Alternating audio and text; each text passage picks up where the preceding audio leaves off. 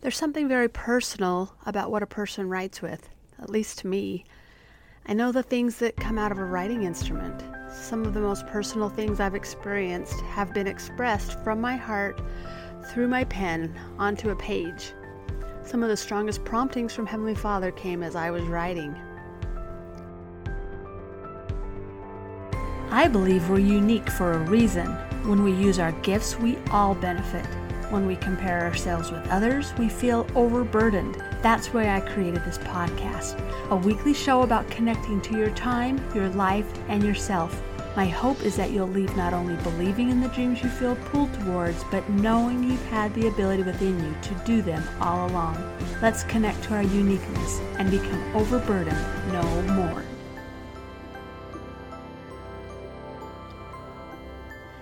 Today's episode is a bit personal, but I still feel the need to share it. I think as I share all the things that make up regular everyday life, we can all see each other as more alike than different. Maybe you've never had any of the feelings I'm about to share, but I do know you feel emotions. Letting those feelings out are an important part of letting go of what burdens us. So, I hope you'll indulge me as I share the thoughts I wrote down a few weeks after my dad passed away. The feelings are still so raw.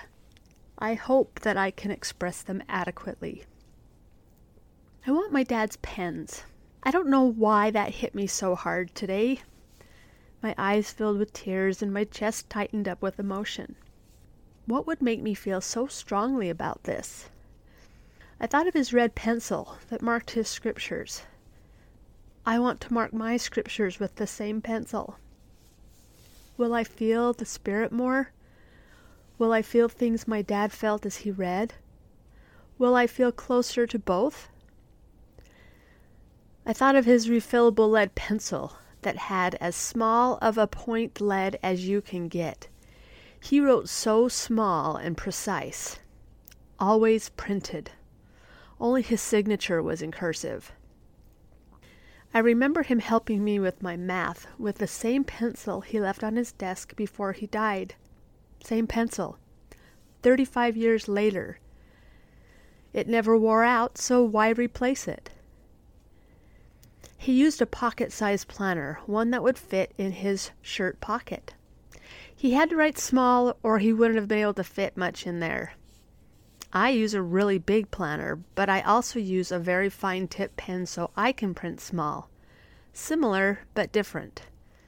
I wonder if that means anything. There's something very personal about what a person writes with, at least to me.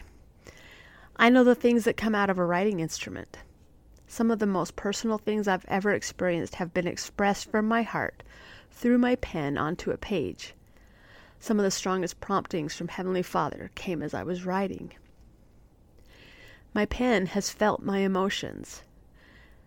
As I spend a half an hour with my pen to paper every morning as I journal, emotions I didn't even know that were in there come spilling out onto the page.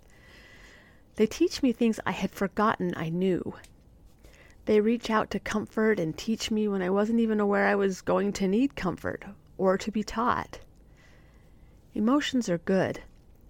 I'm grateful to feel a full range of emotions. Some people don't.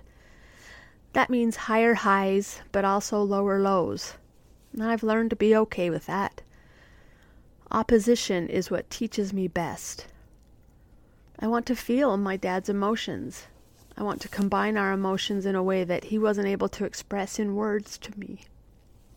Maybe I'll feel them as I'm writing with his pens.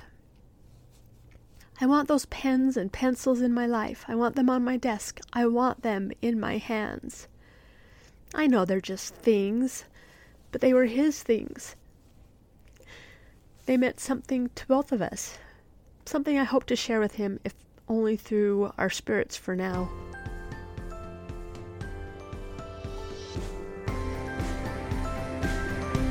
I'm so glad you showed up for you today.